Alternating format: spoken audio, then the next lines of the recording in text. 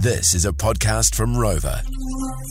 We haven't done this for a while, but there's been heaps that have been coming through. When you guys love this segment, and it's pretty enjoyable too, because it makes you realise that there's just mad dogs amongst us everywhere.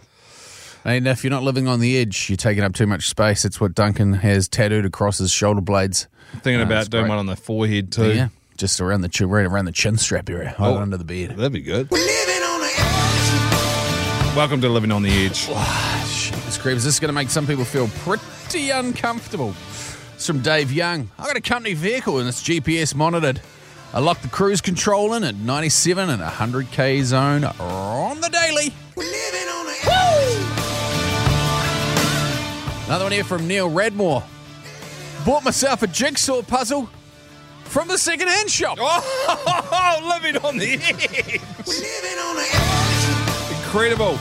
This one here from Joe Pennell. I did Living on the Edge tonight without even realising. I put the knife in the dishwasher that shouldn't go in the dishwasher, got it out and tucked it back in its spot before the flatty knew. Fairly naughty. The knife still works though, guys. We're living on the edge. This is another international living on the edger. Nick Smith from the UK.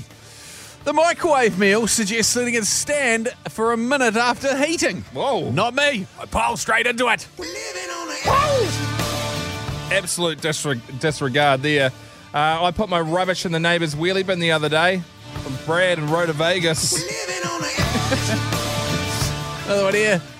This morning, I had an after dinnerment after breakfast. Oh! Living on the edge.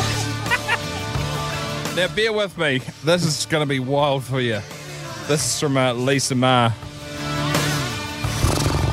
She's an absolute, I don't know, man. She's an operator? I'm worried about her. Just took a reusable countdown bag to New World, even parked in a 10-minute space for 20 minutes. To top it off, had a mild butter chicken last night for dinner, and I just let out a fart. Living on the edge. Oh, my God. Actually, how is she still alive? This is Jay and Dunk's podcast. But about time.